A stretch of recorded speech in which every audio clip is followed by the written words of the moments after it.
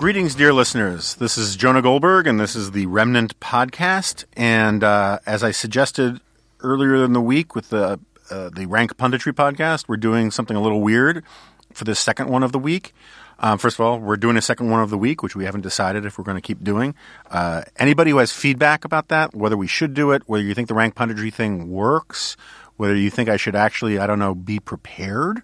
Heaven forbid. Yeah, that would be good to know. Seriously, as long as you're not overly cruel, feedback on that kind of stuff is very helpful. Jack, what's our email? TheRemnantPod at gmail.com. And our Twitter account? At Jonah Remnant. And if people heap praise on this podcast, are they likely to get retweeted from our Twitter account? Yes. Okay. So we got the important things out. Also, if you can subscribe wherever fine podcasts are subscribed from, and if you can give us more reviews, I would love to get to 2,000 reviews. That would be great. But anyway, this is a little weird because we just concluded upstairs here at the American Enterprise Institute a special all-curmudgeon panel of advice for young people. And I want to head off some criticism in advance. We used as meat props a studio audience comprised entirely of young professional people and interns from the American Enterprise Institute. I don't need to hear from anybody telling me this was not a representative sample of Americans or of virtually any other group than a random sample of people who decided that they wanted to come listen to us talk here at the American Enterprise Institute. There was some advice about professional stuff and career stuff that will be utterly useless to some people. And there was also be a lot of advice that I think is useful for everybody. We wanted to do it, and so we did it because, as Dr. Johnny Fever says, booger. So, but this week's episode is brought to you by Donors Trust, and I was supposed to do the ad in the middle of the podcast, and there was just really no moment to do it. And so instead, I want to talk about Donors Trust right now, and then we'll take you away to the conversation. So if you use your charitable dollars to support freedom, you should know about Donors Trust. Donors Trust is the community foundation for the liberty movement. A donor-advised fund with Donors Trust lets you simplify your giving, receive excellent tax benefits, and add an extra layer of privacy, all with a partner that understands your values. Now, I will interject for a moment, and any young people who are tuning in to get this advice as 20-somethings for the panel that we just did, you probably need to wait a little while longer before you use Donors Trust, but that's okay. For the parents who are listening to this thing because they want to then see if they should tell their kids to listen to it, this is more for you. So, with the recent tax law changes, many experts are recommending donor-advised funds, and with good reason. Donor-advised funds act as your own private charitable savings account. Give now, take your tax benefit, and contribute later according to your schedule. So, actually, if you are in your 20s and you want to accumulate a big nest egg so you can be a major philanthropist later in life, maybe it is for you. All donor-advised funds offer the same basic services, but Donors Trust is the only donor-advised fund that shares your commitment to conservative principles.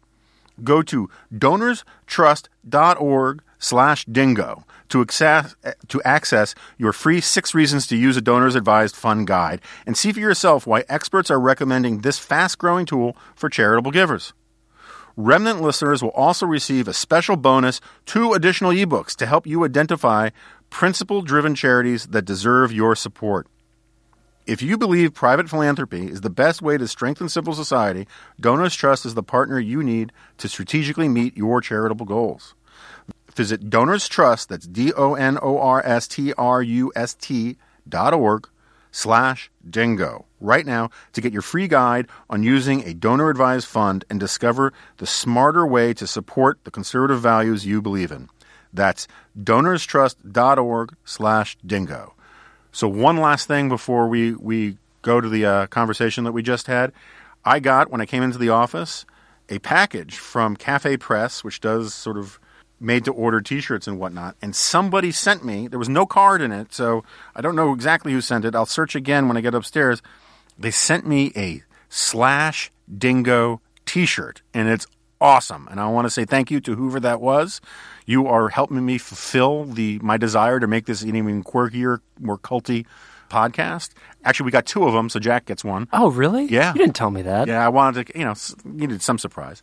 That's but like, they're both extra large, so you can use it as like, a sort of Charles Dickens sleeping gown or something. Okay, so like the genuine emotion that you just got from me here is like when in Kramer versus Kramer, when Dustin Hoffman throws the silverware, whatever it was, at the wall without telling Meryl Streep that he was going to do that. So it's really authentic. I did not know. No, I mean, you're verklempt. You're overcome. It's a wonder to behold. So anyway, all that said, any other questions, you'll get the show notes for this episode at jonahgoldberg.com. Thanks to everybody who's been pre-ordering The Suicide of the West. It means a lot to me. And hopefully you'll tune in next week. We're going to have Ross Douthat in here. And if people say they want more rank punditry, maybe we'll do that too. Anyway, here we go with the program.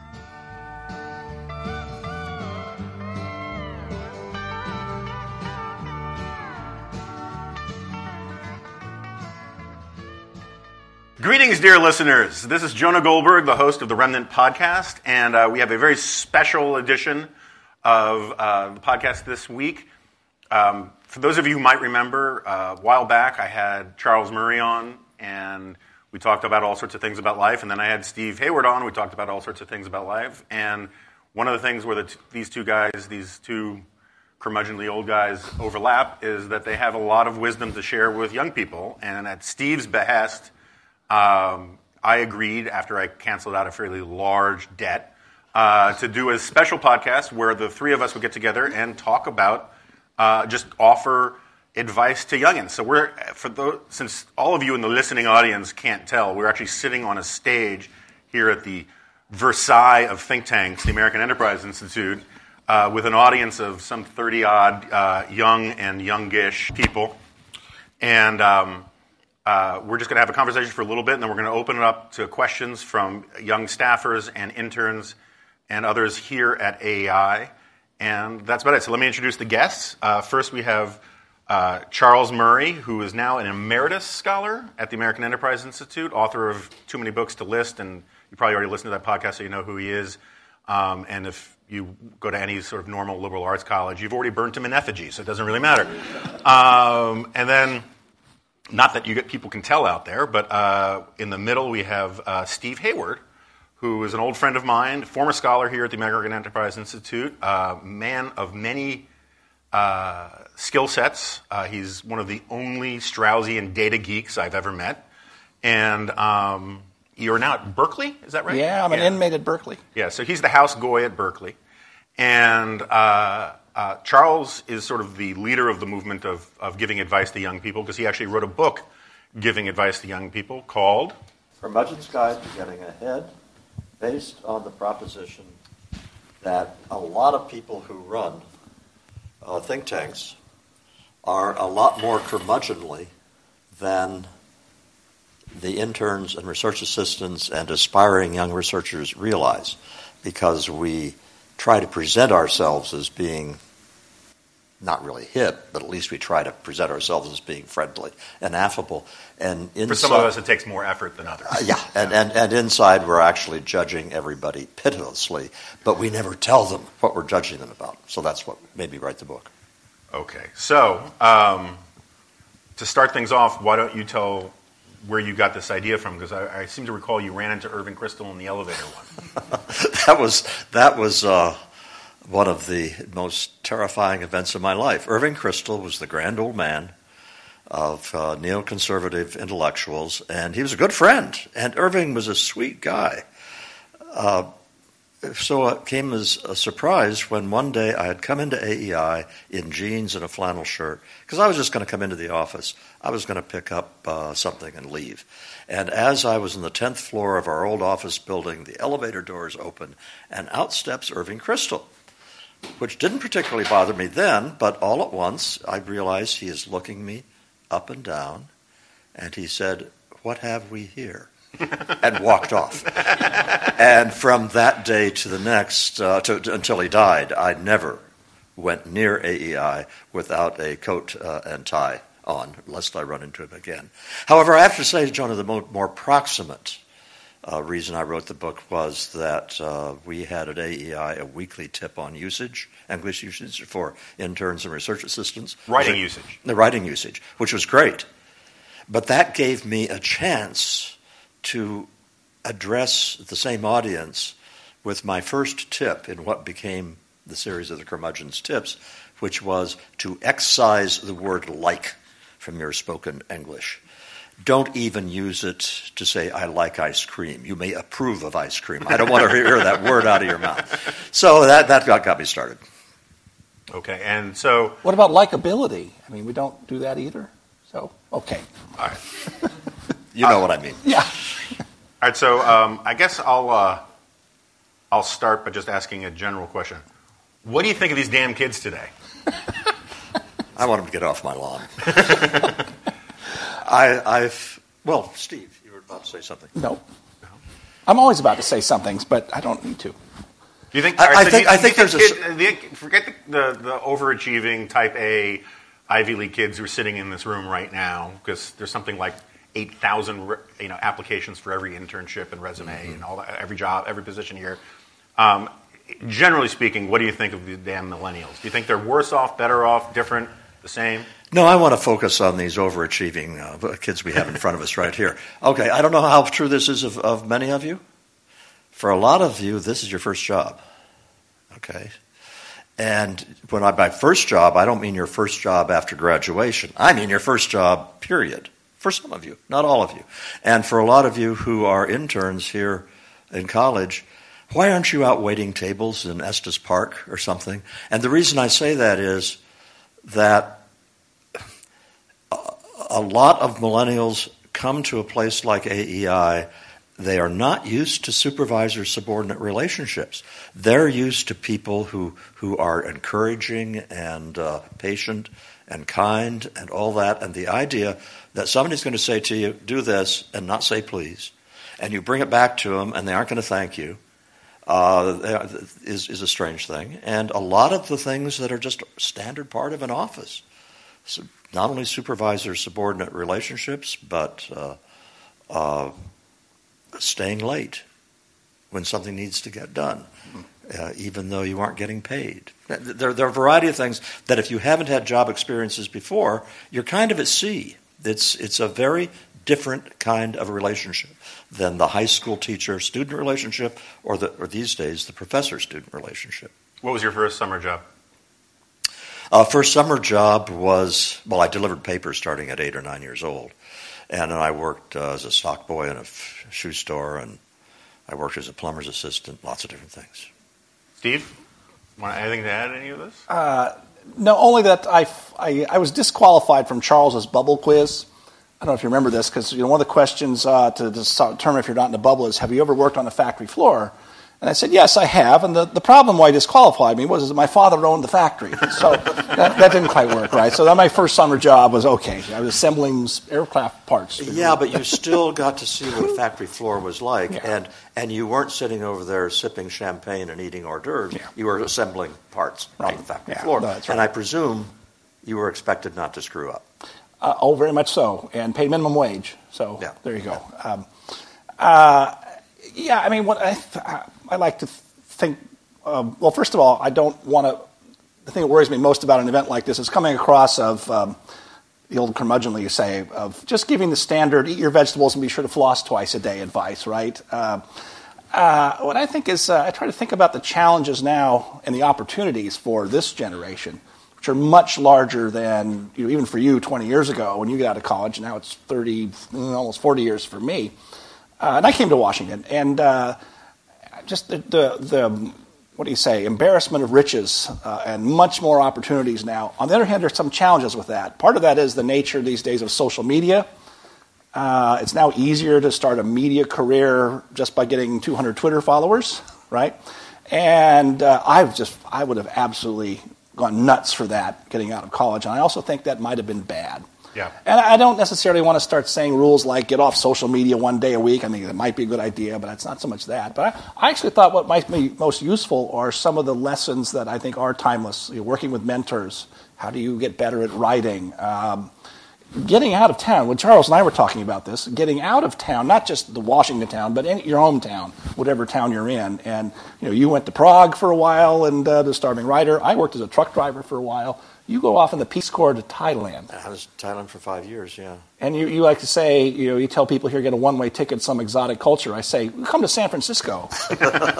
Well, actually, my retort to that is, for some of you, San Francisco would be an alien culture. For some of you, Topeka, Kansas would be an alien culture. And I guess most of you are probably familiar with the bubble quiz.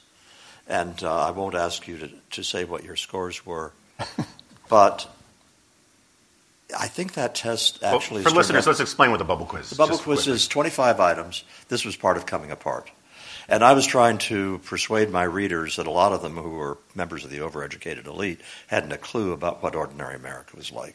And so it had questions like, have you ever walked in a factory floor? Have you ever had a personal friend who was an evangelical Christian? Have you or your spouse, this is for older people, have you ever bought a pickup truck? But the most important question, I guess, for this audience would be, have you ever held a job that caused a body part to hurt at the end of the day? Other than your writing hand or stapling hand or Xeroxing hand. Or your ass is sore because you've been sitting all day. Yeah, there's that. Yeah. Carpal tunnel doesn't necessarily count. Yeah. No, and the reason for that kind of question is simply because if you've never held that kind of job, there's an argument for saying you don't know what work is. That the kind of thing that we get to do, I never look at the clock and say, gee, it's only 2:30 in the afternoon. I've got another 2.5 hours to go. That's just not part of my life. And we're awfully lucky to live that kind of life. So I always say it's 2:30. Crap, I can't believe how much more I still have to get done by 5 o'clock. Right? I guess I should, because we don't know where the questions are going to go, just sort of tell my story. I came to Washington by accident. After college, I had sort of a weird college experience, and I really needed something different to do. Some friends of mine and I flirted with the idea of starting a newspaper in New York, and to say we failed is way too complimentary, and we never got it far enough to fail. And I decided I needed an adventure, so I went off to Prague. This was still when it was still Czechoslovakia. Berlin Wall had only recently gone down. Václav Havel had called for young people to go. And as Steve alluded, I went there to go be a starving writer. I sort of batted 500. I didn't starve and I didn't write. But I had a fantastic time and got to sort of restart my life in some ways and think about what I wanted to do with it, because I was quite a screw-up. Unlike you guys, I was rejected from every college I applied to, and except the one I ended up going to. And I came to Washington because my girlfriend at the time was going to law school here, and I fell over backwards into a job working for a scholar at the American Enterprise Institute. Started as an intern, then replaced this guy Tevi Troy, who we know, who is now a big muckety-muck in Washington. And it was quite a learning experience. And one of the takeaways I got from, and I have a lot of takeaways, which I'm sure will come up in a little bit, but one of the takeaways I got, which is somewhat related to Charles's point about hard work, is, and I'd say this to interns, Jack can attest to this, I give the same speech to interns every time they come in. In Washington, for all I know, you were the first undergraduate editor of the Harvard Law Review. I don't give a rat's ass. If someone tells you to do something that you think is beneath you, do it anyway and do it with enthusiasm. Because one of the things that hardworking, really busy people, and this is true of campaigns, this is true of political consulting firms, this is true of television production, all these things, these are the only places I've ever really worked as a semi-grown-up. It's definitely true in journalism. Really busy people, politicians, editors, whoever, if they give a 22-year-old a job, go get coffee, go get dry cleaning, and they come back and they do it well, and they don't make you feel like a jerk for doing it. They don't say, the busy person doesn't say, oh, well, this kid's only good for getting coffee. They say, this kid solved a problem. And very quickly, the universe of problems that they give you to solve expands and expands until you find the limit of your abilities. And this is how the most successful people, young people in Washington, get ahead. They all start basically in the same place. But the ones who say, oh, I'm too good to answer phones at the receptionist desk, or I'm too good to go Xerox things, they send a different signal than the young person thinks they're sending. The young person thinks, I'm saving myself for the important work because I have such a fantastic mind. The old person is thinking, well, you're just a pain in the ass. And the people who leap with gusto into solving problems occupy the space in their employer's head as a problem solver, and they get to do more and more and more stuff. And the converse is true as well. And so if I have a research assistant or an intern, and I give them a job, and it isn't done terribly, but it isn't done as well as I could have done it myself. And I'm not talking about complex jobs. Right. I'm talking about things where you just pin it down or don't pin it down.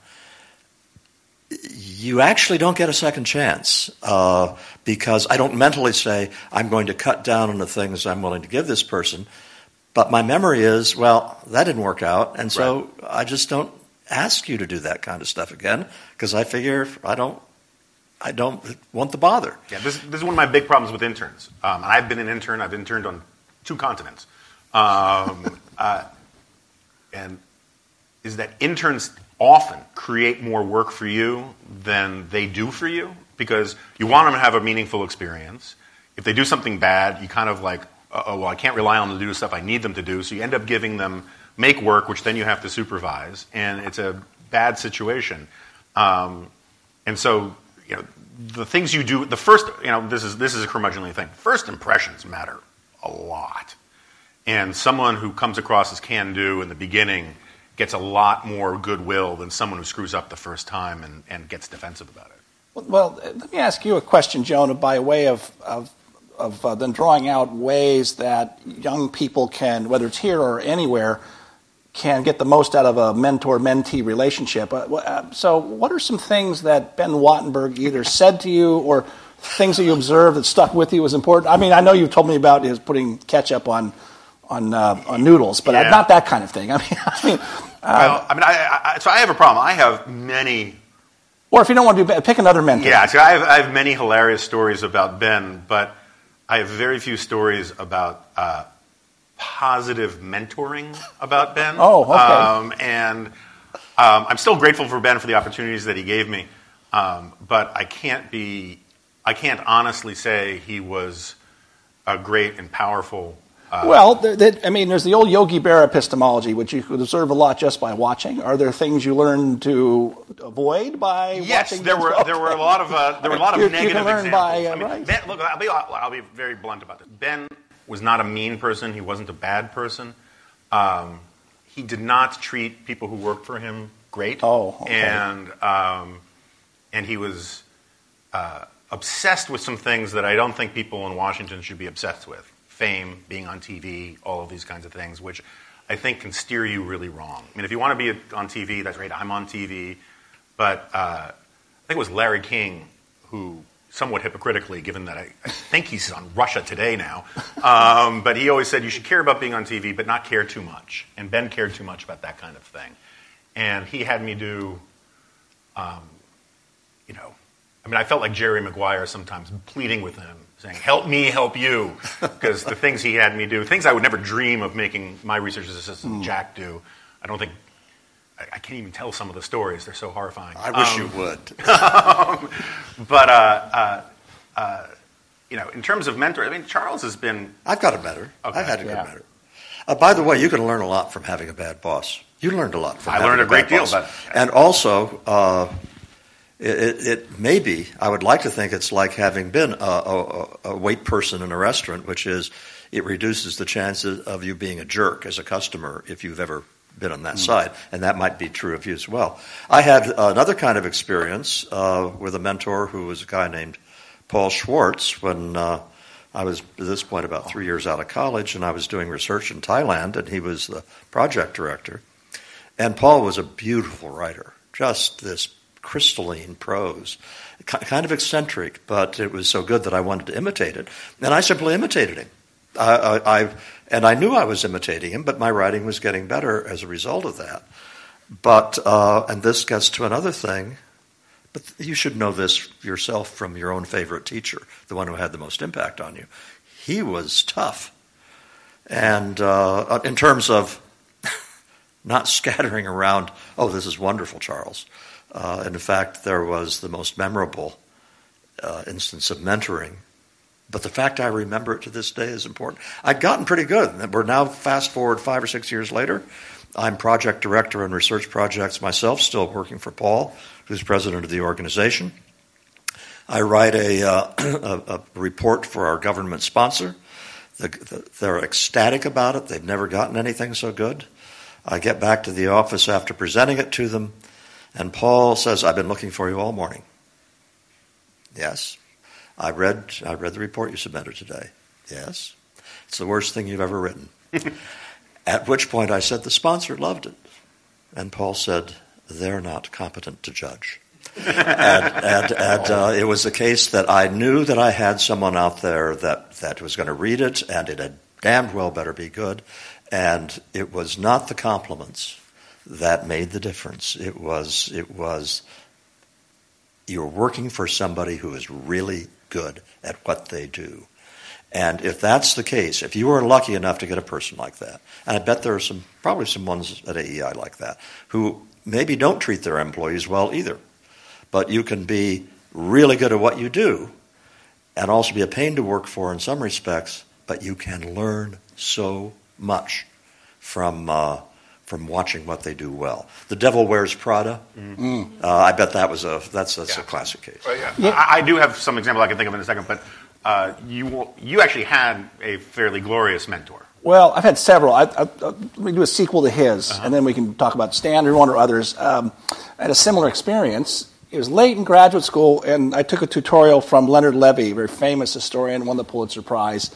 And it was one of those tutorials where every week you had to turn in at least 5 pages, Wednesday at 5 p.m., and he was nocturnal, he was up all night. And then Thursday afternoon you'd go in for an hour, and he would critique your paper. And I thought, I'd had things published, I thought I was a pretty good writer. I had, by the way, and we could talk about this some, I'd experimented with lots of different styles. For a while I copied Buckley, and I'd have mutatis mutandis, Latin phrases in the middle, and that's not a bad way of learning your own style when you're young. But I thought I was basically a pretty good writer. And first paper comes back, and I sit down, and it's just all marked up in red, and he's just slashed. And he had his absolutely rigid rules. Never use the passive voice, which is good. Always write in the active voice. But, sometimes passive voice is easier. It just flows out of you. And he was absolutist on that. And so that semester was the longest and most stressful semester of my graduate school career. It was high anxiety, I had trouble sleeping. It was like basic training we were talking about. It's something now I wouldn't have traded for anything because it really improved my writing. And by the way, my variation of your one is, he would, one of his rules also was, which I don't follow, was never begin a sentence with the word it. It is the case. No, never. You could not do that. If you did, he'd circle it at exclamation points, and you're all, And then, of course, there's the substance, right? You have to argue about that. And so one day I'm frustrated, and he'd won the Pulitzer Prize, and I brought in a couple of his books. I said, Professor Levy, I found these examples of passive voice sentences beginning a sentence with it. And he just glares at me, and he says, this is do as I say, not as I do. We're not going to argue about this, right? That's the tough person who will really put you through your paces is one of the best things you can ever have in life, whether it's a drill sergeant in the Army or Swartz or... But you cannot break into tears when we do it, because or you can't betray the slightest sense of being upset, because then first we'll feel bad because we're nice guys at heart. Second, we'll be worried about you filing some sort of suit against us, and it is noticed as well when you take that kind of stuff and don't flinch. Here's a general rule that I guess I have this one in Curmudgeon's Guide. When I was, in my 20s and so forth, I thought, how am I ever going to get ahead?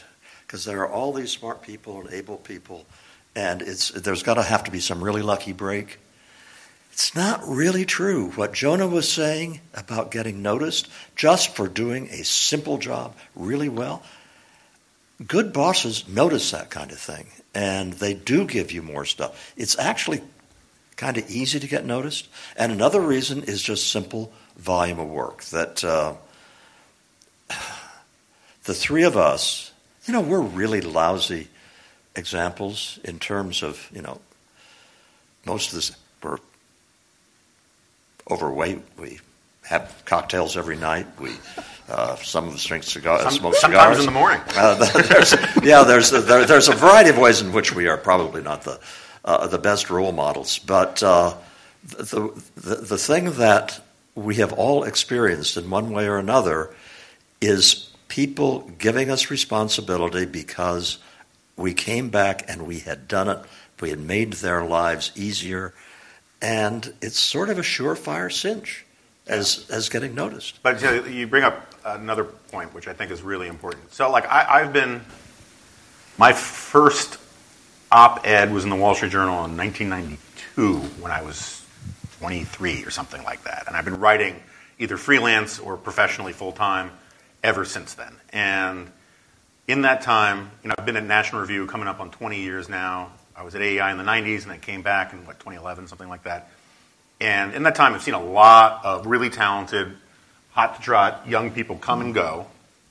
And it's funny, whenever I talk to people like Byron York or Rich Lowry or Ramesh Ponnuru, people who've been sort of doing the same thing I do all this time, one of the things we always talk about, not always, because we're usually talking about our lousy parking or something, but is so much of this job, like the job I do, is being able to grind it out every week, right? I mean, a lot of people say, I want to be a writer, and then I say, well, what are you writing, or what have you written? And they say, well, nothing, I want to be a writer. And I said, well, one of the first things that writers do is write, and they got to do a lot of it. And talking about writing is not the same thing as writing.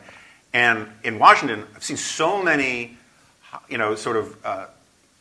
shooting star, young, wannabe pundits, wannabe columnists, wannabe reporters who land one story or one op-ed or get one, sort of hit on TV that makes them briefly famous, and then they don't want to do the work. And the thing is, it's grinding it out. I mean, I've written, forget all the other stuff I write. I write 8 syndicated columns a week. I mean, 8 syndicated columns a month, plus this newsletter thing, plus these other things. I've been doing that for 15 years. And if you don't have it in you, you're going to get ground. You're just going to fall by the wayside, and that's fine. And this sort of gets me when you're asking for mentorship stuff. For a while, I was a television producer.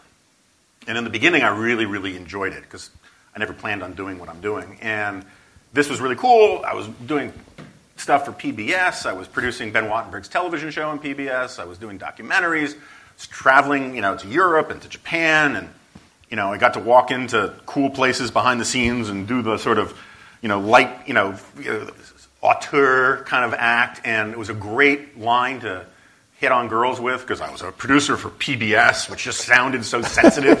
And, they immediately thought I was doing documentaries about polar bears and their vanishing environment. Instead I was doing documentaries about the declining fertility rate in Japan, but that's a different issue. And for a while I really loved it. And when my learning curve was really steep, I really enjoyed it. And then about 3-4 years into it, it really started to wear me down, in part because I hated managing people. I'm not bad at it, but I'm not great at it either. It takes effort from me. And but also the final product of television is so team dependent. You got this whole group of people. You have to worry about the talent, such as it was. You have to worry about what the cameraman wants, what your executive producer wants, what the editor can do, what the cameraman can do, what your associate producers screw up or don't screw up, what the limits of the technology are. And by the end of it, I just felt that the final product didn't really reflect much of me. I didn't feel I was in it.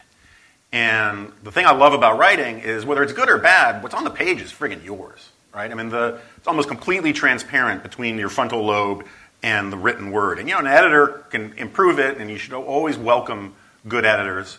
But I just didn't love it. So I went into my boss at the time, we were renting space from the old AEI building, and he was a longtime television producer. And he told me the story about how his mom was a successful painter.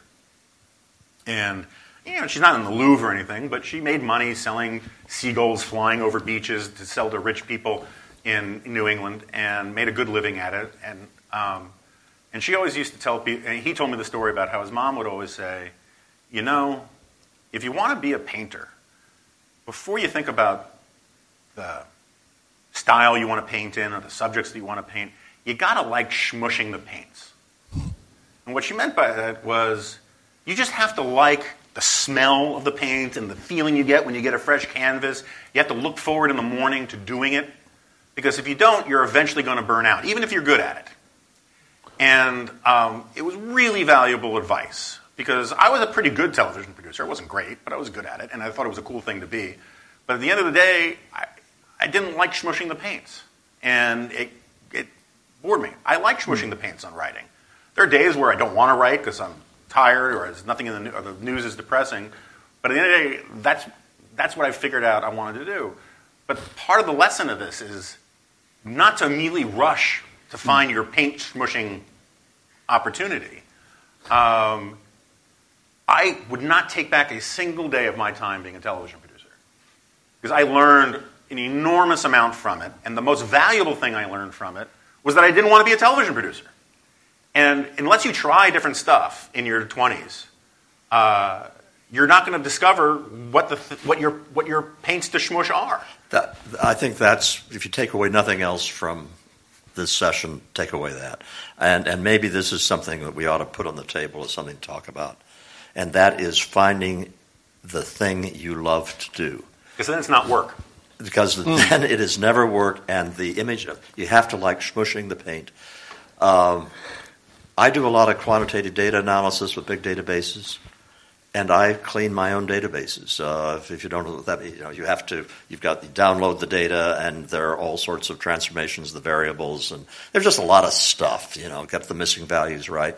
I never turn that over to research assistants, and one of the reasons is I don't trust them to do it. I can do it better. But I finally decided some years ago, I enjoy that. Yeah. I think it's witchcraft. But. No, and in the days when you still had to Xerox articles, technical articles, when you did research, I liked going to the Library of Congress and Xeroxing the damn articles. And so if you want to smush the paint, you hold that thought in your mind. But also systematically figure out what itches you like to have scratched in terms of your work. I remember one summer I was working as a guy at a radio station in Rochester, New York. And if you're working for a radio station and you're covering things, you get to be behind the scenes. And you get to go backstage and so forth. And I discovered I loved being backstage. I loved being behind the tape or of the police line or something like that. Well, if you sense something like that in yourself, it says something to you about maybe this is I ought to find jobs that fit that. Do you like the sense at the end of the day that you've accomplished something specific and you have closure? Or are you okay with spending long periods of time? Charles Krauthammer and I used to play chess a lot before he was on Special Report every night. And I like to play long games, and he liked to play short-timed games. Well, Charles Krauthammer has never written a book either. He's written collections of essays. And one time when I'd written a short book called What It Means to Be a Libertarian, he looked at that and he said, "Well, I could write this," But it turns out he then signed a contract with publishers to write some books, and he says, "I like the sense of doneness." Yeah. And I can do without doneness for. Okay, so figure out. Yeah. It's not that one is bad and the other one is good. It is that the thing you love to do is going to depend on idiosyncratic things about you. Anyway, what you said, right, every word of it. Steve? Smushing paints put me in the frame of mind of, I try to resist giving reading lists just of all our favorite things, although we might want to do a couple of highlights, but Churchill's charming essay called Painting as a Pastime. Mm-hmm. It's very short, very much worth reading. He took up painting at a low point in his life and got pretty good at it. But the prologue to that, it's a wonderful essay. He talks about how some people's work is their joy, and their fortune's favored few.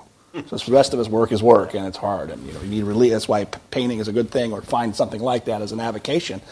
But something else that one of you said prompted a thought. It was one of my pieces of advice from my first great mentor, M. Stanton Evans, especially for people in Washington. To change direction slightly. Sure. No, but... Stan liked his adult beverages and liked to go out at the end of the day to a bar, and it was fun to go along with him. This is why you think I'm like Stan Evans. No, that's not the reason. No, I'll get to some of those reasons in a bit. Although there's another one I'll mention. What's that cliche these days? Dance like no one is watching? Uh-huh. Stan danced like no one was watching. And okay. But I'd be out with him, and I'm your age, very young, and he was a grand old man of the conservative movement, conservative journalism, and I'm wanting to talk to him about I could sit with him, I would ask him all these questions, and this and this thing and all the rest, and he's a very patient, kindly old man. And one day he said, Steve, let me give you a piece of advice. He says, you should turn it off at 6 o'clock. Now, the politics will always be there tomorrow. Yeah. And I'd taken that to heart over the time. And I don't think he was annoying him, but he did that. That was his practice. He used to talk about sports and movie. He loved sports, basketball, and movies.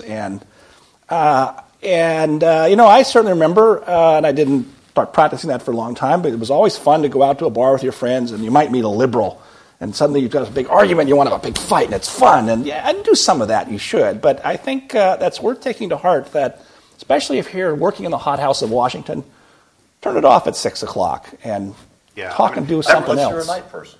Because you see, if you're a night person, you may do your best work from 6 until midnight. Yeah, but this does raise a point, and I do want to get to the audience because they're furiously taking notes, which makes me very self-conscious. There are some people, friends of mine, who do what they do for a living to make the stuff that really matters to them possible. Right? There is nothing at all dishonorable about that. If what you really love is riding horses and hiking or traveling the world and all that kind of stuff, or water skiing, whatever your hobbies are that you love and they're expensive, or sailing, whatever, there's nothing wrong with taking a job that pays well, that lets you do the things that you want to do with your life. Not everybody has to find a job that that fills the hole in their soul and gives them meaning in life, right? I mean, as Charles will attest, that's one of the places you get meaning and satisfaction in life. And truly picking a job that makes you miserable is a bad idea. But picking a job that pays the bills and it helps you provide for your family, because that's what you care about more, that's okay too. And it's sort of what reminds me of when Steve says, because I don't want to just do this as career advice, but when Steve says leave it, turn it off at 6 o'clock, big chunks of the most important stuff in your life happens when you're not working. And whether it's faith, family, friends, and all that kind of stuff. And that's a really important thing, particularly in Washington, and I really mean this, is that don't think that because your job is so important that it's okay to lose your friends, whether they're from college or the ones you have now. If you think these are people that you want to have in your life, it takes a little bit of work to keep them in your life, because everyone's busy, people start dispersing around the country and all this kind of stuff. And one of the few eternal truths of life is you can't make new old friends. And so among my closest friends are these guys I was a television producer with. And my first intern at AEI, when I was a research assistant, this guy Doug Anderson is one of my closest friends. Another one, Nick Schultz, who we both know, worked for me as an associate producer. Scott McLucas, who was the best man at my wedding, worked with me here. And I knew some of them before they came to work with me, but those are the guys, when things are bad for me, I rely on. And they're not necessarily helpful for my career or any of that kind of stuff, but they're helpful for your own life. And too many kids, I think, are in too much of a rush. When I say kids, I mean it really in the most condescending way possible. But too many kids are in such a rush to get to some goal that they start jettisoning people from their lives, from college, from their early, from high school even. And some of them are worth jettisoning, to be honest. I mean, I had a lot of bad habits when I was in high school, and one of the reasons I left New York was to get away from those habits. But a lot of them aren't. And there's going to come a time in your life, 10 years, 15 years from now, you're going to be like, damn it, I wish they were still around. Because they're the only people who knew you when you were really sort of still you in a lot of ways. And they're very valuable people in your life. And it has nothing to do with careers. It has nothing to do with work. It just has to do with having a rich and fulfilling life. So I'll give you one of other Stan's pieces of advice that Sure. I think is good for young people. He would say, in his deep voice, Steve, when you're young, you should be conservative. And when you get older, you should become more conservative. So that's a good piece of advice. We should pass that along to the next generation. Right? Okay. So I think now we're going to, is it okay we open up to questions? So all I ask is that you wait for the microphone, and if you can make your statement in the form of a question, I would appreciate it. But other than that, and you can identify yourself or not. You can be like some stealth person on this podcast. I don't care. Before we do that, I'm going to abuse my position blatantly. This is Jack Butler, for those listening out there. No one cares who I am. But in service of a good cause, the only unprompted question that came via the remnants of various communication channels was something like this. The asker wanted me to sort of blur his I narrowed it down by 50% or whatever with that pronoun, but blur. I'm really planning on hunting this person down. Yeah. Anyway. So there's so many pronouns now. Never mind. Yeah. Sorry. But this is someone who is currently working in or studying chemistry in college, is strongly considering going into graduate school to study it at that level, but is concerned that even in that field, even in a hard science, he might encounter the obstacle of political bias in the academy, and whether he should still pursue that course despite that concern. That's the question. Chemistry? Yeah, that was the question. I think this is a question. Well, Steve's working behind enemy lines. Yeah, so I think he should go right. first. I'm an inmate these days. Yes, the assault is actually moving to the sciences from the identity politics left, and a lot of the science departments are now under great pressure from the administrations to give priority to hiring women and minorities. And on the other hand, this is a funny story about Berkeley, is I've met a whole bunch of physics professors and a couple of chemistry professors who were closet Republicans. Turned out they was a little fan club. They read me, they read you, they read all. But they're teaching physics. I mean, one guy's a quantum mechanics guy, and I just go in his office and I'm amazed at the things on his blackboard. And so they're not involved in politics. But so I think it's a reasonable concern. I think there's much less of it in the hard sciences. I think it's going to be harder for the total nonsense to take over there. One signal service somebody could do, I'm not sure who, but it would be to, I've thought about this for years in other areas, is to map out and find these people and then give assistance to students who are thinking about graduate school. I mean, I always tell people who are interested in political science, or rather mostly political science, where they might go, where they'll find some sympathetic faculty. And there's 6 or 7 places you can mention, likewise economics. But it might be worth doing that for the sciences. And my goodness, if you've actually got some conservative professors in the sciences, we ought to know who they are and be able to direct people to them. There's some coordination problem there and a lot of effort behind it, but that would be helpful to someone like that. It seems to me that I couldn't imagine going to graduate school for chemistry. I mean, I can imagine a lot of strange things, but I can never imagine me going to graduate school for chemistry. But it seems to me if that's what you want to do with your life, go to graduate school for chemistry, and if you need to have arguments, right? I mean, one of the nice things about the hard sciences is there are still objective metrics that are on your side, are on the side of merit, right? In a way that in the humanities, since everything is contextual and subjective, that it's a much more difficult fight to have. But I'm just trying to give practical advice to our unseen, questioner. Anybody else? I'm just going to go to whom I see first. This is actually an interesting segue because I want to know about your advice for challenging your supervisor, not necessarily on what you're talking about with like writing style, but on actual substantive questions, philosophy, politics, stuff like that. When is it appropriate and how to do it in the best way possible, I guess.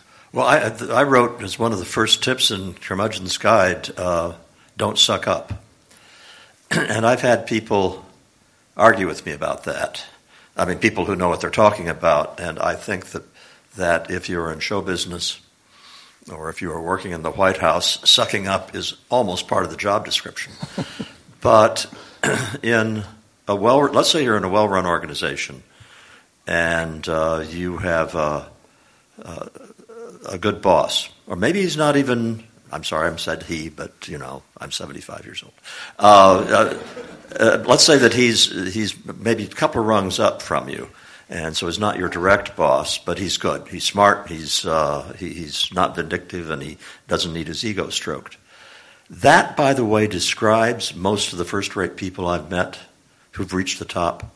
You find a few who are very needy, and they really, I think you had one. But most of these guys and gals are pretty doggone good. They recognize it when you suck up. If you are flattering them, that they get that, and they think worse of you. If you present an alternative viewpoint in the course of a discussion, and that guy is listening in, he's going to notice it. He's not going to be enthusiastic if you make a big show of it, if you come across as I'm willing to challenge it. But if you simply make a thoughtful point which runs against the grain of the discussion and do it in a thoughtful way, you're going to get points. Occasionally you'll be wrong. But if you're in an organization where you do not feel comfortable challenging a supervisor on something, then you got to start thinking about, is this a place for me? Yeah, I mean, one basic, which Charles glanced at, is if you do it in front of a bunch of other people and it seems like you're preening or putting on a show, like, that's a bad idea. If you do it one-on-one, and you just have, hey, look, I'm not sure I agree with you kind of approach, I think there's nothing wrong with that. And I agree with Charles entirely. There are people, definitely in Washington, who love, especially in Washington, who love being sucked up to.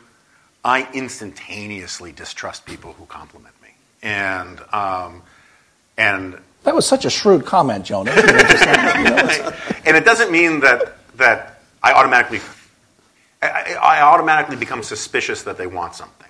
And it doesn't mean that they do. Sometimes it's very sincere and very flattering. But my initial, particularly in green rooms, like at television networks, when people come up to me and they give me their card, oh, you just do amazing work, and blah, blah, blah, blah, blah. It's clear they don't know who I am, but they're just sucking up. I bristle at that. But yeah, if you're doing it in good faith and not for a show, certainly not here, but I mean, there are places in Washington, there's certainly congressmen and senators who would not take it well. But that's also good to learn. Right? I mean, if you go early on in your job working for somebody, say, hey, I'm not sure I see it the same way you do on this. Could you explain it to me? Or here's how I see it. And they tear your head off. Maybe you should look for another job. And it's better to find that out sooner rather than later. Oh, yeah, that James Damore guy at Google has learned that. Yeah, right? Yeah. That was a good example, right, of challenging the orthodoxy. And, I mean, my little gloss on it would be part of what is really being suggested there by your reference to needy people is character judgment. You have to size people up, right? A lot of politicians are very needy. My perception, by the way, in academia now, and I'm marinating in it, is an awful lot of professors are really quite insecure people. And there's a lot of ways that plays out. I think it is a factor in why they go berserk when you show up. And there's other, there's actually the issues too that they're crazy about. And so that's a thing you've got to keep in mind, whatever the context may be. Yeah. Next question. I think all three of us would caution you about going into academia.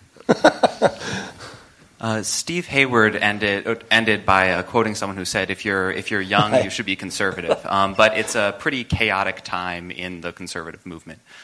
So, to young people who are looking to base their careers on a movement that you have all been a part of in a variety of ways, what has changed that they should be looking at from when you were starting out? Why do you think this podcast is called The Remnant?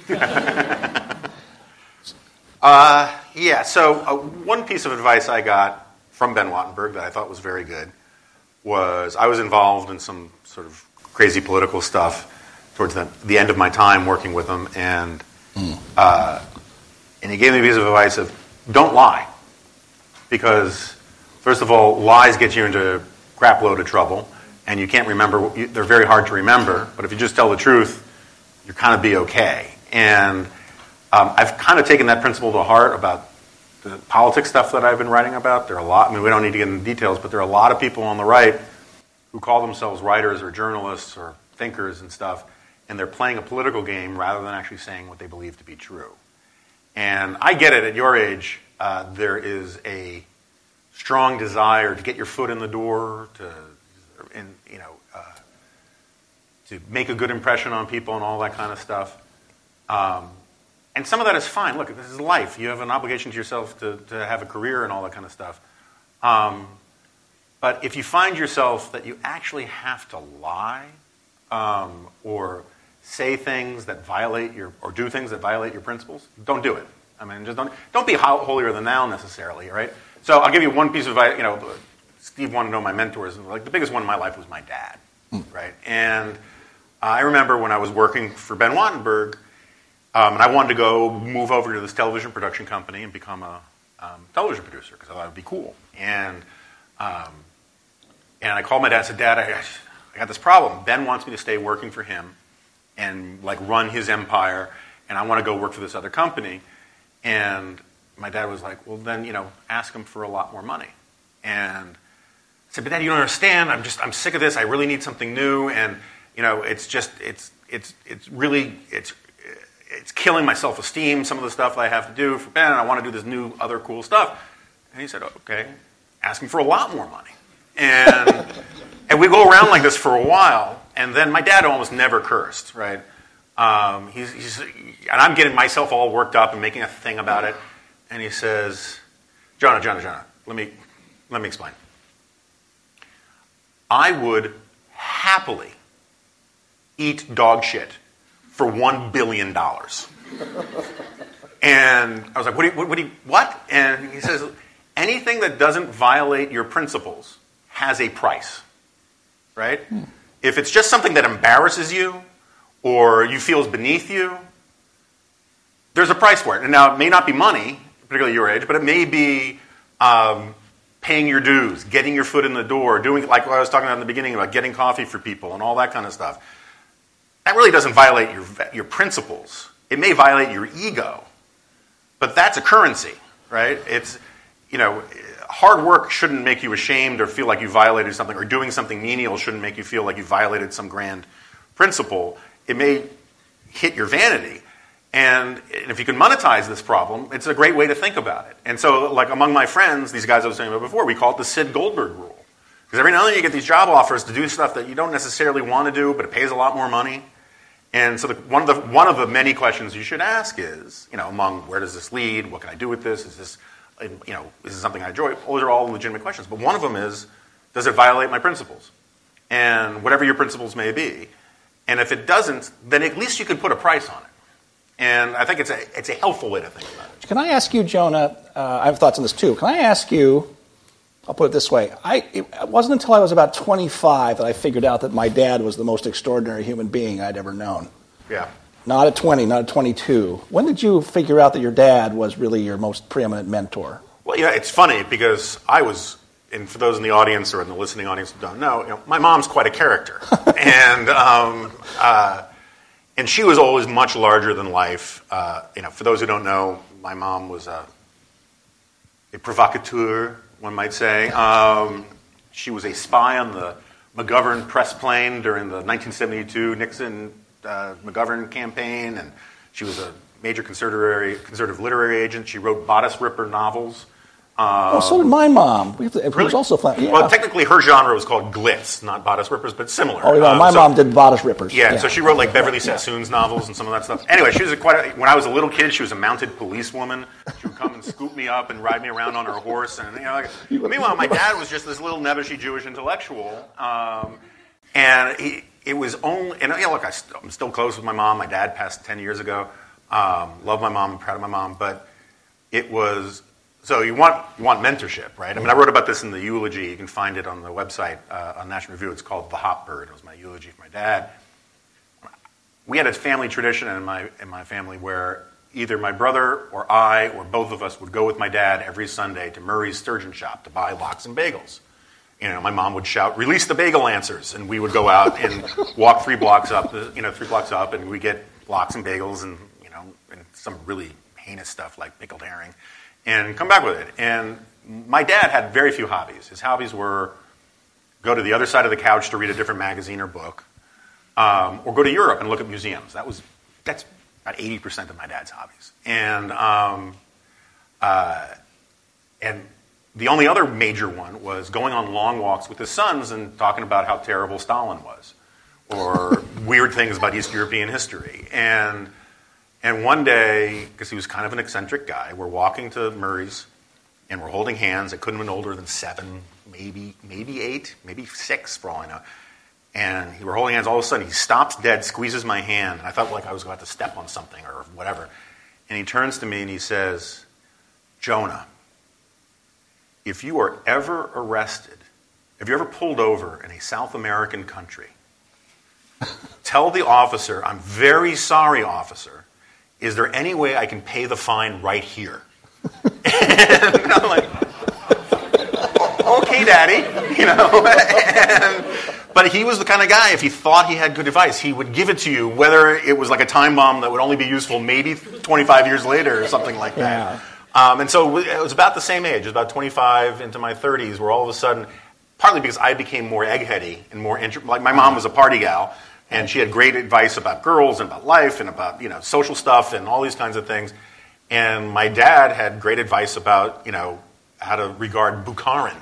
And and about how to be a journalist. My dad was a newspaper editor and all that kind of stuff. And so it was not until I started taking myself seriously that I kind of realized what a big deal my dad was. Yeah, I mean, Charles and I talked about this a little while earlier. I was thinking this is a general piece of advice, not uniform. I'm not sure if it's just a guy thing. It may apply to daughters as well. But you guys out there, actually everybody, pay attention to your dad. Your mom too, probably, but your dad. And I'll bet you're going to find that it was the old cliche, but gosh, my parents got smarter as I got older. Yeah, right? We've been saying that for a while, but it was like the old Tolstoy line, not all happy families are alike, and so it's not uniform, but and I couldn't see that when I was 20. To be fair, if you know that that's not good advice for yourself, you already know that, right? If all of a sudden you're like, well, the three of us are pretty lucky in that regard. Yeah. If your dad was burning you with an iron, then that's you already know that maybe he had a point. You don't worry about it. But I'll say one thing about back to the question. We don't want to do rank punditry today. That's right. So we won't talk about the current disruption in the conservative movement by contemporary figures. I'll just say two things that relate. One is, I think we've talked about this, a lot of the fights conservatives have had for generations are actually healthy, been good for us, made us better and smarter. They're usually on the level of ideas and not the way it's falling out right now, which I think may lead to permanent ruptures. But the second thing is, it bears on a lot of different things we brought up here, is one thing that's so different from when I was starting out, out of college in 1980, 81, is the nature of the news cycle. And I'll connect to your question this way. Back when Charles's book came out, Losing Ground in 84, or you'd have a major article, or AEI would put out a study. It might be a segment on the NewsHour and PBS in the evening, op-ed article in the paper the next day. 3 or 4 days later, the first letters to the editors would trickle in. 2 weeks later, perhaps, the Brookings Institution will put out a rebuttal. You'd have to go to the library and look up things in the tables or find a journal article off a stack. What happens now? We're in now the 20-minute news cycle, right? No, that's true. I mean, I remember, the Reagan people, it just changed decisively in the Clinton years, so just 20 years ago. But the Reagan people would say, our day was dominated by what was in the paper in the morning, and we had to figure out what the response was going to be for the way the day was going to end. Well, now it's the next 5 minutes, right? Yeah. And so this leads to this advice, which is, and I don't want to be sort of curmudgeonly and all the rest of that, but I think you want to try and avoid the rapid-fire social media circle, the Twitter business, and getting into those fights, and try to have a longer-term outlook on things. You'll be much better off. Everybody will be better off. Conservative movement will be better off. You'll be better off. And I'll stop. Yeah, there. I should have said, make a long-term bet on your own integrity. That integrity will pay off in the long run.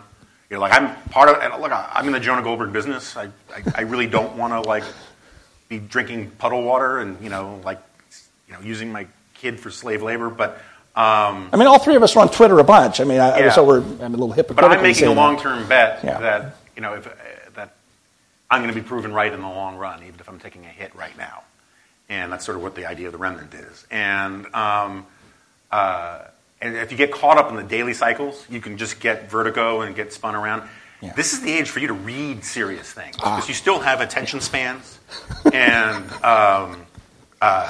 and there's not a single long form thing I read in my 20s that I regret spending that time reading. Not one. I'm going to abuse my position again because I think this is a good question. But We'll see. We'll be the judge of that. So, most of the people in this room, I'm looking around this room, I know most of you, seem to be not from the Washington, D.C. area, but we have come here because coming to Washington is a thing that young people do now. But what do you advise? What advice would you give people, young people, about one, whether coming here and staying long term is a good thing, and two, what you think about people who have a sort of ancestral pull to reverse the brain drain, as it were, and return to the place that they came from, and Like Ohio, maybe. Yeah, maybe Ohio. Yeah. So I'll leave it at that. Yeah. By the way, we will not have 25-minute answers to every question. Yeah, I apologize. We have a lot of. We just have so much wisdom to give. Yeah, I know. Isn't it odd that it works out that way? Washington is not the real world. And, for example, if you want to be effective, and if you want to make people's lives better, if you're here for idealistic reasons about using government to make people's lives better, you can do a lot better job of that working on local government in Columbus, Ohio, or in Topeka, Kansas, or on a smaller scale. If you want to see what's happening in terms of effective programs, don't come to Washington. Get involved in government at lower levels. And the other thing about Washington, I'll just say specifically about the Hill, and this is bias, all right, in my part. I think the Capitol Hill is toxic. I agree. And I think it's especially toxic for people in their early 20s because it is a nasty game up there in some respects and a trivial game in others where you're trying to you're doing politics, but you're doing politics at a kind of meaningless level. And the most toxic thing about it is the people are given responsibilities for which they are utterly unprepared. So that I remember one time that I was briefing the Republican staff on the welfare committee, and I was there with Robert Reischauer, who was later to become head of Brookings, I think, but was a well-known scholar on the left. And we were, after about the first 15 minutes, Bob and I were jointly trying to educate these ignoramuses on what had been done in welfare policy. We were no longer debating with each other. We wanted these people who were whispering in senators' ears, who knew nothing about this, to get some sense of the substance. So the world of AEI is just, in terms of moral values and integrity and substance and the rest of it, worlds away from Capitol Hill. And the same is true of Brookings and other places. If you're going to come to Washington, stick on this side of the hill. I put it a little differently. Just as I think Charles is right that getting out of Washington and working at the grassroots level is a better way if you're idealistic about the power of government to do things. But it's also better for your career, in the sense that if you actually have hands-on experience out in the field, it's like people who join the Army, they come back, their attractiveness as job applicants in Washington or as politicians is higher, not lower. Because everyone who hangs out here, you're competing with other people who just hang out here. You go out into the rest of the country and you get some actual professional expertise and you want to come back to Washington, you are more valuable, not less valuable, because you have something different to add. On the Capitol Hill part, I think it's entirely true that it's toxic. Part of the reason why is that it is like a vast college campus up there. And you're enough young, attractive people, and you end up dating, and you end up fighting over, status class anxiety, right? Someone's got a slightly higher title, slightly better ID badge, they're a slightly more important advisor to some subcommittee on this, that, or the other thing, and you start competing over these things because you're a careerist and all the rest, and then you end up at the age of 30, and all you know is Capitol Hill, and the only way you can translate that expertise is to become a lobbyist. And sometimes to become a lobbyist on stuff that you're actually not interested in, but it's the only thing that you actually have a comparative advantage on. Like I knew a guy who was one of the country's foremost experts on low-flow toilet flush regulation.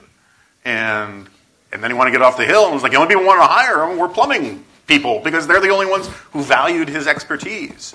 And so I think it's not a bad place to spend a little time, but at the beginning of your career, but get the hell out. Much like think tanks. Think tanks are a great place to spend a couple of years. AEI is a wonderful place to spend a couple of years. But, you spend too long here, you begin to think that this is the world and you don't know anything else. Jack? There's only one button on the thing, dude. So we've talked a lot about mentorship. How do we find a mentor? Do we go out and look for one? Do they just come to us? Guys, I don't have a good answer to that. Yeah, just because it's so much dumb luck. Yeah, I mean, there isn't a sort of a by-the-numbers formula for that. I think I'd want to talk to you about, what are your interests, what are your ambitions, where you want to go, what do you want to be when you grow up. I'm not exactly that broad, but some of the people who have been of great influence on my life is more than just Stan Evans and my dad and 3 or 4 others I can mention. It's not sort of official. You are now my mentor, right? But I do think, especially here, I know this place. I've been gone for a while, but I still know it pretty well. I think it's perfectly appropriate to actually say to someone, I'd like to learn, I think I can learn some things from you, and I'd like to do that if I some way or fashion. It doesn't mean you shadow them for a day or whatever like that, but I think I would be that straightforward about it. Don't ring someone's doorbell and say that. Come up to them at the office, Yeah, but some of the best, I consider Chris DeMuth a mentor of mine, the previous person who recruited me here way back in the 1990s, and I never sort of asked him for advice. I just watched and listened, and I see. So you want to hang around people if you can, and yeah, just pick up on that. And a lot of this is finding somebody who does what you want to do very well, even if you aren't working directly for them. So you look around the people who are in external affairs, and I would recommend always looking at them in terms of what can this person teach me, even this person is completely unaware that they're teaching me this.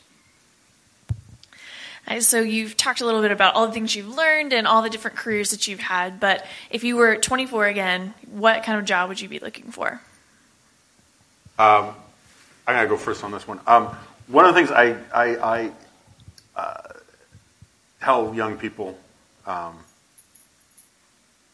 is that your 20s is the only time in your life where you can afford to be poor. And I mean that quite seriously. In your 20s, you're probably not married. These are, we're talking about broad generalizations, right? But, I went off to Prague when I was 21, and if I tried to do that today, I'd lose my house, I'd lose my job, I'd lose my wife, I would have to declare personal bankruptcy. Things start to own you more than you own them as you get older. And not knowing anything about you personally, I think the idea of me saying, well, I really think, plastics. You should get into plastics. I'm just not comfortable saying it. I don't, these guys could talk far more intelligently about interesting fields out there and all that kind of stuff. But sort of the point I was making about being a television producer is it's okay to pick a wrong job. Some of unless you're at home playing Call of Duty, getting high, doing nothing.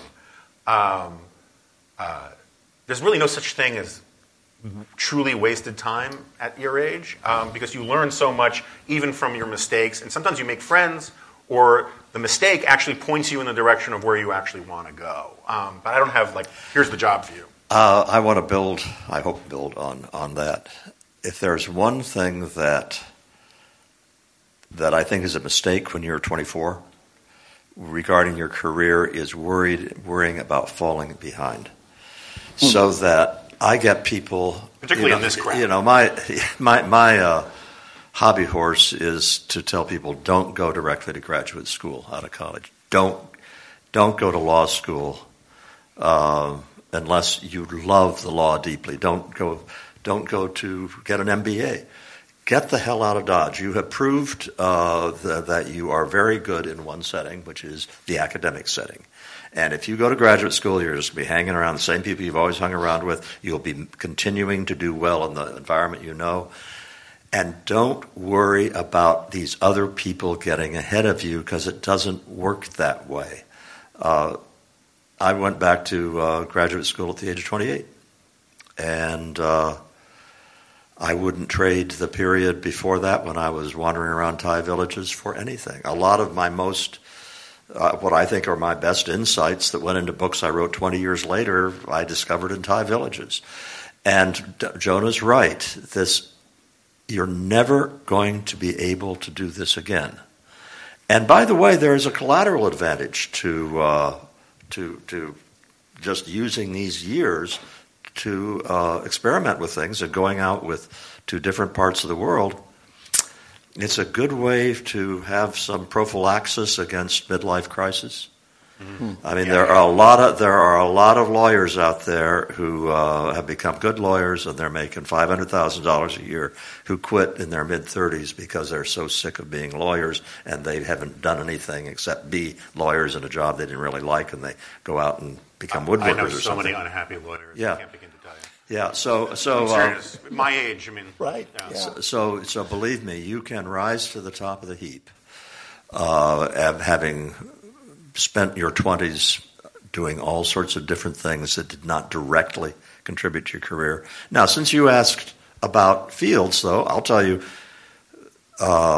if I had the intellectual talent to do it, and I'm not sure I do because my mathematics may not be strong enough, I think that genetics and neuroscience and AI and these things would be absolutely fascinating ways to spend a career. And I just say that personally. If I look at something and say, wow, is this going to be exciting over the next 50 years? That's very personal in terms of what smushing paint again. Do you have anything else? Or Only I think you shouldn't. I mean, of course, you want to find a good job and a career path makes sense. But I think the question you should start with first is, where do I want to be when I'm 40 or 50? What's my goal, right? What'll really, right? And here's, I think, I'm going to say, I think we've said the same thing. Something opposite of what the curmudgeon age and class have been saying, which these millennials these days, it's prolonged adolescence, not growing up fast enough. I think just the opposite. I mean, there's some truth to that. But on the other hand, I think there's a lot of value in, as I put it, germinating. And we were talking earlier about, this is a variation of what you were saying earlier about people who flame out. We were talking about the example of F. Scott Fitzgerald, who writes The Great Gatsby at age 24? And it's a brilliant piece of work. It was all downhill after that in every way imaginable. Yeah, don't peak early. Right. I think there's something to that. Absolutely, seriously. Yeah. Early success is a killer. I've been very worried about J.D. Vance, thinking that, but he's handling it very well. But you are serving, if you have a real craft, and I don't care whether it's learning how to administer offices or whether it's learning how to write books, there is a long apprenticeship to be served. Also, just again, because the career advice thing rankles a little bit. Some things are also worth doing just if they make a good story later. And that certainly was my attitude in high school, and that was a bad attitude in high school. But later in life, it becomes better and better advice. Partly because, as you put it, I hadn't thought about it in those terms of the midlife crisis problem.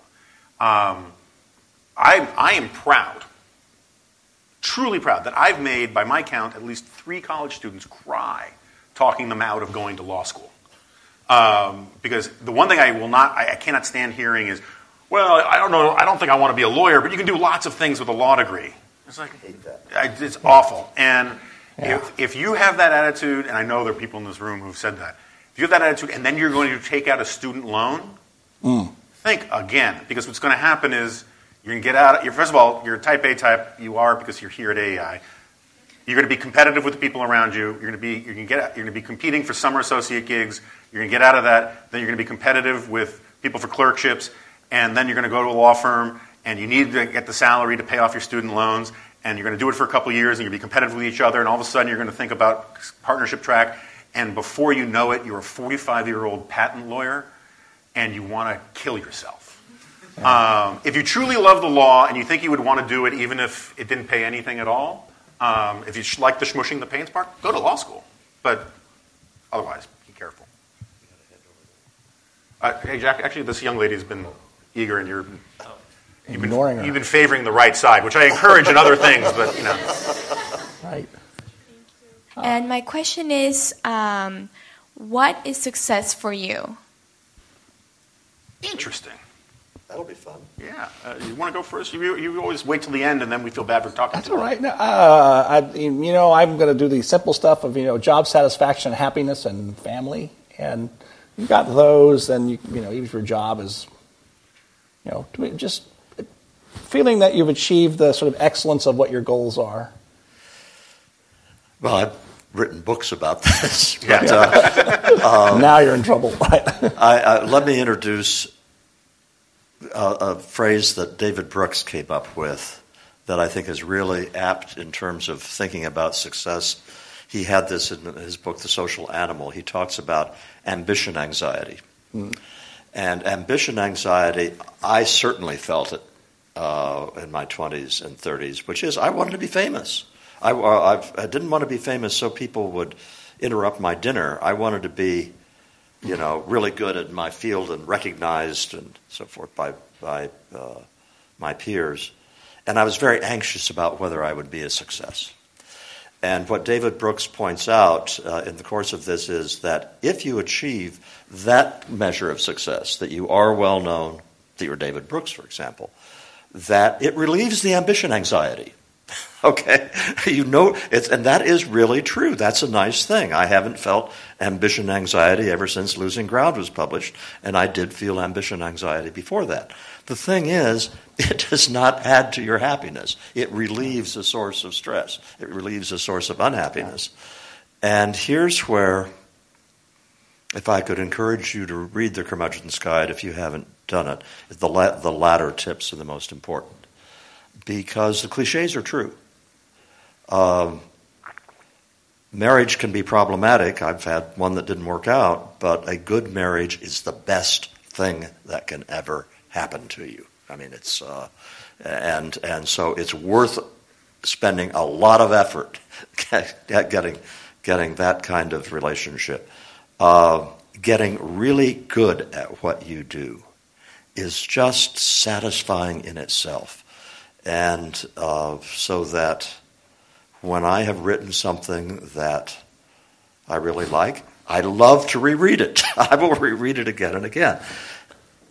The mantra you hear at AEI, because Arthur says it, I say it, Jonah says it, family, faith, community, and vocation, those are sort of the arenas in which you become a success in ways that last, in ways where you feel proud of yourself, where you're satisfied with what it's done, and it's very different from enjoyment. Yeah, but just don't feel bad if you're feeling that ambition anxiety. I'm not telling you to try to get rid of it. Go ahead and do your best to become rich and famous, because in time you're going to get these other forms of success as well. Yeah. When you get on the other side of 40, like we are, a good thing to start thinking about is the difference between a resume and a eulogy. Oh, that's another David. Which is a David's thing. What do you want people to say about you at your funeral? You want them to say, well, and at the mere age of 28, he was the Assistant Secretary of Health and Human Services?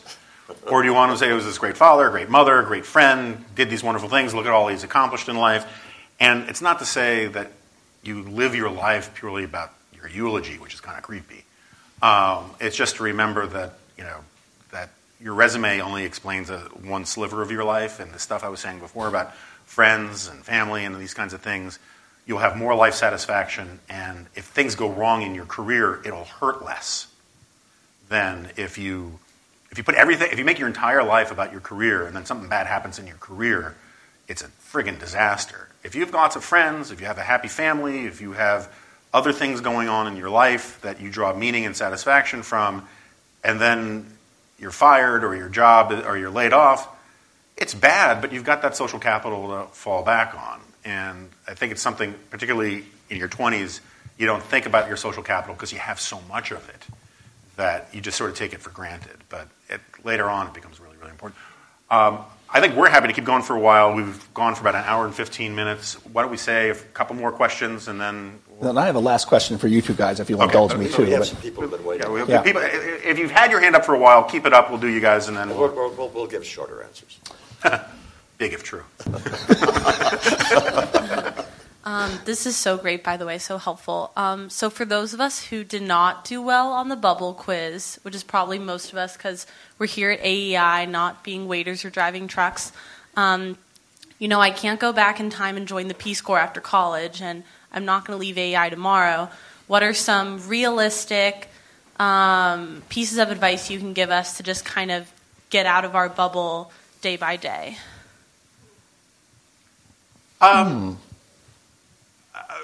This is off the top of my head, and it's not really from my own life experience, but it seems to me there's an enormous number of social things that create cross-sections of different kinds of people in Washington. By far, like for Charles, he gets out of his bubble a couple times a week by going to play poker in West Virginia, right? And he sits with truck drivers and car dealership managers and whatnot. My excursion outside of the bubble is I spend probably more time at my cigar shop than I do here. And that place is full of everything from lawyers and car salesmen to DC cops. And I'm not going to join some league or anything like that, but finding some group, like I remember in my 30s, one of the places where I got the most interaction from people outside of my sort of social, political, professional bubble was at the dog park.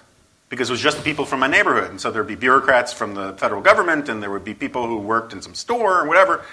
And those are very useful, kind of fun things, just sort of remind you that this is not the whole world, or Capitol Hill is not the whole world. Churches are really good places. Yeah, I would say volunteer for something. Yeah, I mean, you have to choose because it's possible to choose a church. It's even more political than AEI. But my wife is very active in a Quaker meeting. And I've been struck, and I'm a fellow traveler, I'm struck to the extent to which that's just a completely separate community. It's a community unto itself, and it's very rich and rewarding, and it's divorced from everything else. Or you can take, so poker may not be your thing. Maybe you like kayaking. I don't know, but I bet there are kayaking clubs that will get you in with people where you're spending weekends that are from a wide range of different things. But you have to work at it for all the reasons that you already know. But maybe plan a bank heist with like an Ocean's 11 weird group of people. I mean, that's bonding. I mean, it was my experience. But anyway. But also, it's of course the easiest way is to find a job similar to the one you like at AEI, but that is in another part of the country, and in a part of the country that would be fun and exciting to go to. I think the Mountain West would be a wonderful place to live. Other people might want to go to New Orleans or something, but that's a more drastic move. Or you can do like the Murrays did and move out to Burkittsville, Maryland, and still be affiliated with AEI. That worked for me. Kind of an apples and oranges situation there.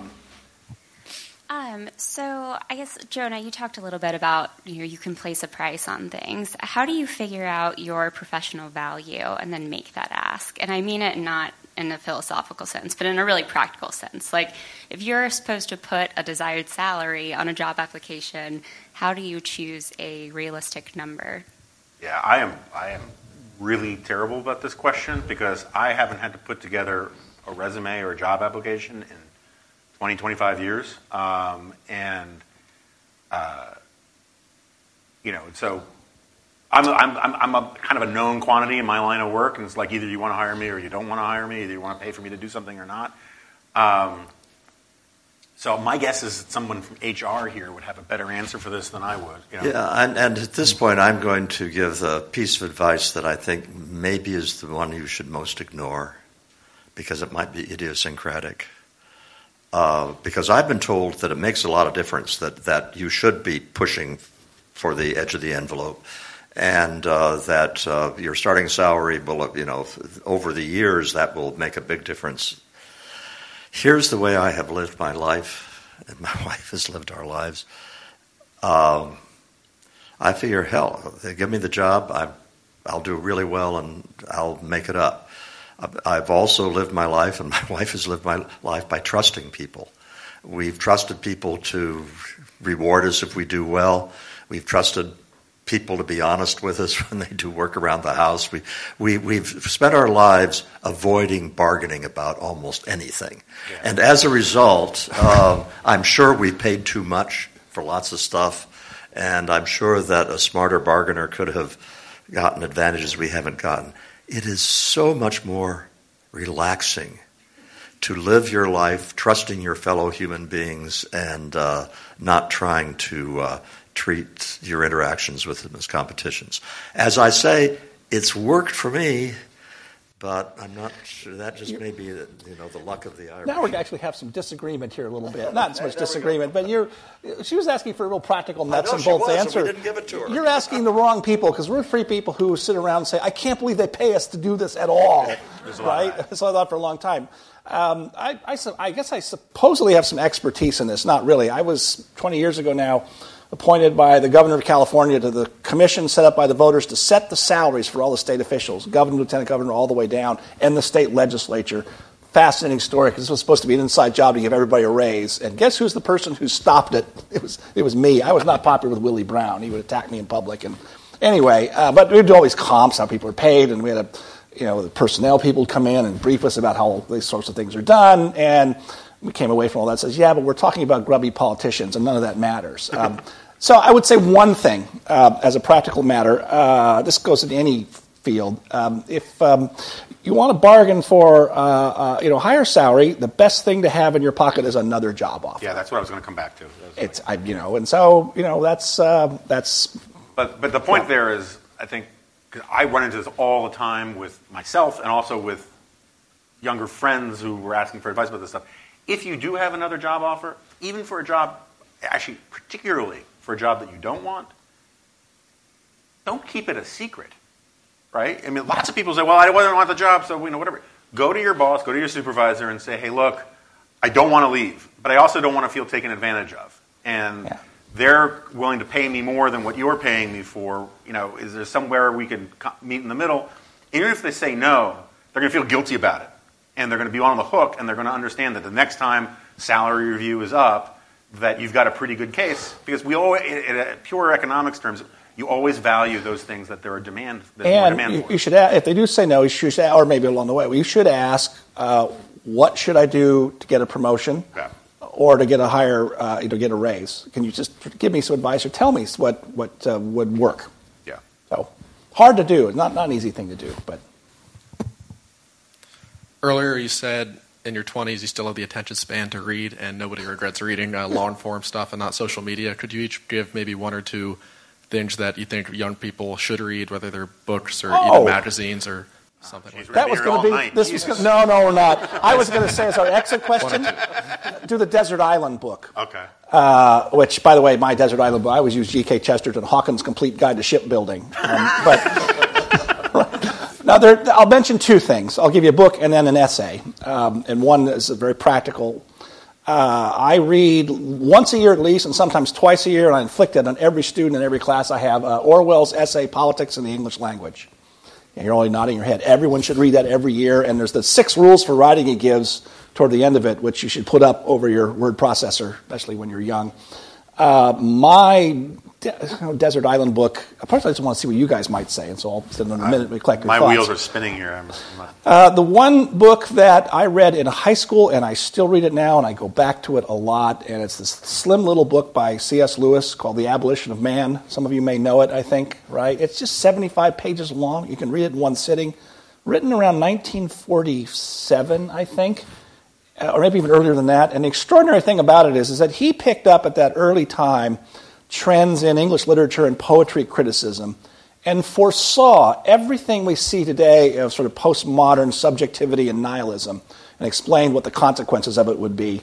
And he did it with some very memorable language about, with men without chests. And anyway, I think it holds up extremely, it's still in print, holds up extremely well through the years and is a wonderful, I was ready to go to college and face all the crazy things in college. And I read that when I was a senior, a little early, I suppose. But I remember reading it, and I had to read it again because it was over my head in some ways. But then, I recognize. It gives you pattern recognition, as social scientists would say. And I reread that at least once a year, and I've assigned it to some classes I've taught. I try to sneak in all kinds of mischief in my classes.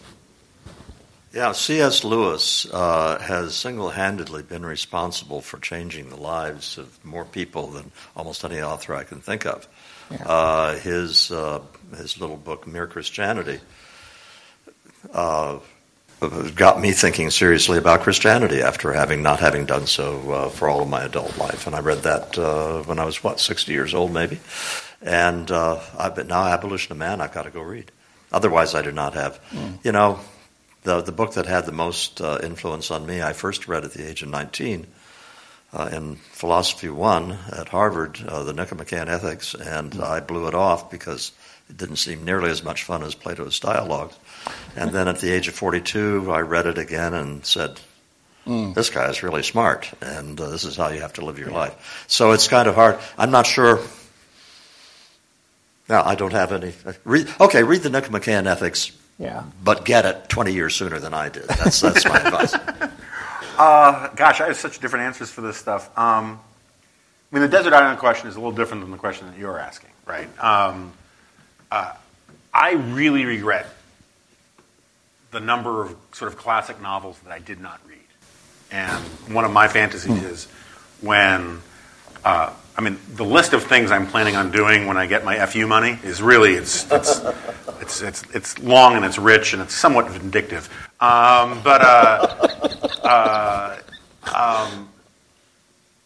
Like when I went to Prague, right, I read War and Peace then. And I'm so glad that I read War and Peace then. I really would love to dive into Russian literature. I would really love to reread the Bible, which I have not looked at in any detail in quite a long time. That would be more of a desert island kind of thing. But in terms of more practical stuff, because we're supposed to be a little practical here, for the people who actually plan on spending a career in conservative stuff, I wish someone would write a competing book to it. And people who listen to this podcast know that what I'm going to say is George Nash's The Conservative Intellectual Movement since 1945 is immensely useful just to get a sense of where you fit in this timeline. Because a lot of people don't realize that conservatism is the most recent political ideology, significant political ideology in America, not the oldest one. I would, some of those Woodward books are very useful. I mean, I don't necessarily love them, but to understand politics and how Washington works, there's a lot of interesting things in there. But yeah, I mean, if you're looking for sage stuff, you really can't do worse than C.S. Lewis or to some extent G.K. Chesterton. Yeah. And I also, and again, this is just because I'm a geek, going back and rereading old editions of magazines, particularly the Eggheady magazines, to give you a sense, again, that you're part of a tradition, you're part of an argument that's been going on for a very long time, and that to remind you that a lot of the stuff that feels new and really present and novel and scary right now is actually part of a very old story in American history. The thing I've always wanted to read cover to cover, Back to the Desert Island, is the History of Western Civilization by the Durants. Will and Ariel Durant. I know there are problems with it, but it's kind of like a Cliff Notes thing, and I have these big gaps in I need to know more about Spinoza. Who doesn't really, though? All right, so was there one last person who had their hand up, or are we done with all of you youngins? Okay, so any final thoughts before we get I just can't believe this old guy's could hold up this long. Yeah, I mean, I mean, that's a show of hands just out of my own curiosity. I don't know. How many of you want to be writers when you grow up? Not many. Jack, you get no advice from me. I get no advice here from me. You get lots of advice from me. How many of you want to stay in Washington? How many of you want to go back to where you grew up? How many? Yeah, okay. Yeah, no, that's good. That's healthy. Can I ask one? Yeah. How many of you know what the phrase walk the stacks means? Well, of course they don't. There's no need to anymore. Well, my problem I thought was just saying read old magazines. I mean, I worked on my Reagan books way before the internet gets going, and that was a lot of stacks. Walking through the library, looking at old stuff. And it's the stuff you find by accident. In the stacks of the big libraries, absolutely. You could do that in the Library of Congress when I was writing Losing Ground, and I would always run into stuff next to the book that I was looking But at. Exactly. I was just talking to Jack about this recently. If you get a chance, if you're in New York, go to the Strand bookstore. Oh. If you're in Portland, go to Powell's. I guess Second Story Books here. Walk around used bookstores. Yeah. And just look at titles and stuff. And it's an incredibly useful thing. And you can buy books cheap. And even if they just, which happens to me all the time, they just sit on your shelf and haunt you, that in and of itself is useful. Also, and we'll close with this since we're fresh out of Sagacity. First of all, if you have like serious questions, I'm not in the market to be 20-odd people's mentor, but if you have questions, or if I can be of help, or these guys, you can send them emails and ask them questions. The worst thing that happens is they don't get around to answering you too soon. It's okay. They'll feel guilty and they'll eventually get back to you. But the really important takeaway, I think, from today is if you're ever driving in South America and you're pulled over. No, I really want to thank you guys. I know this is not what you necessarily need to do during a work day. We really appreciate it, and thank you all very much.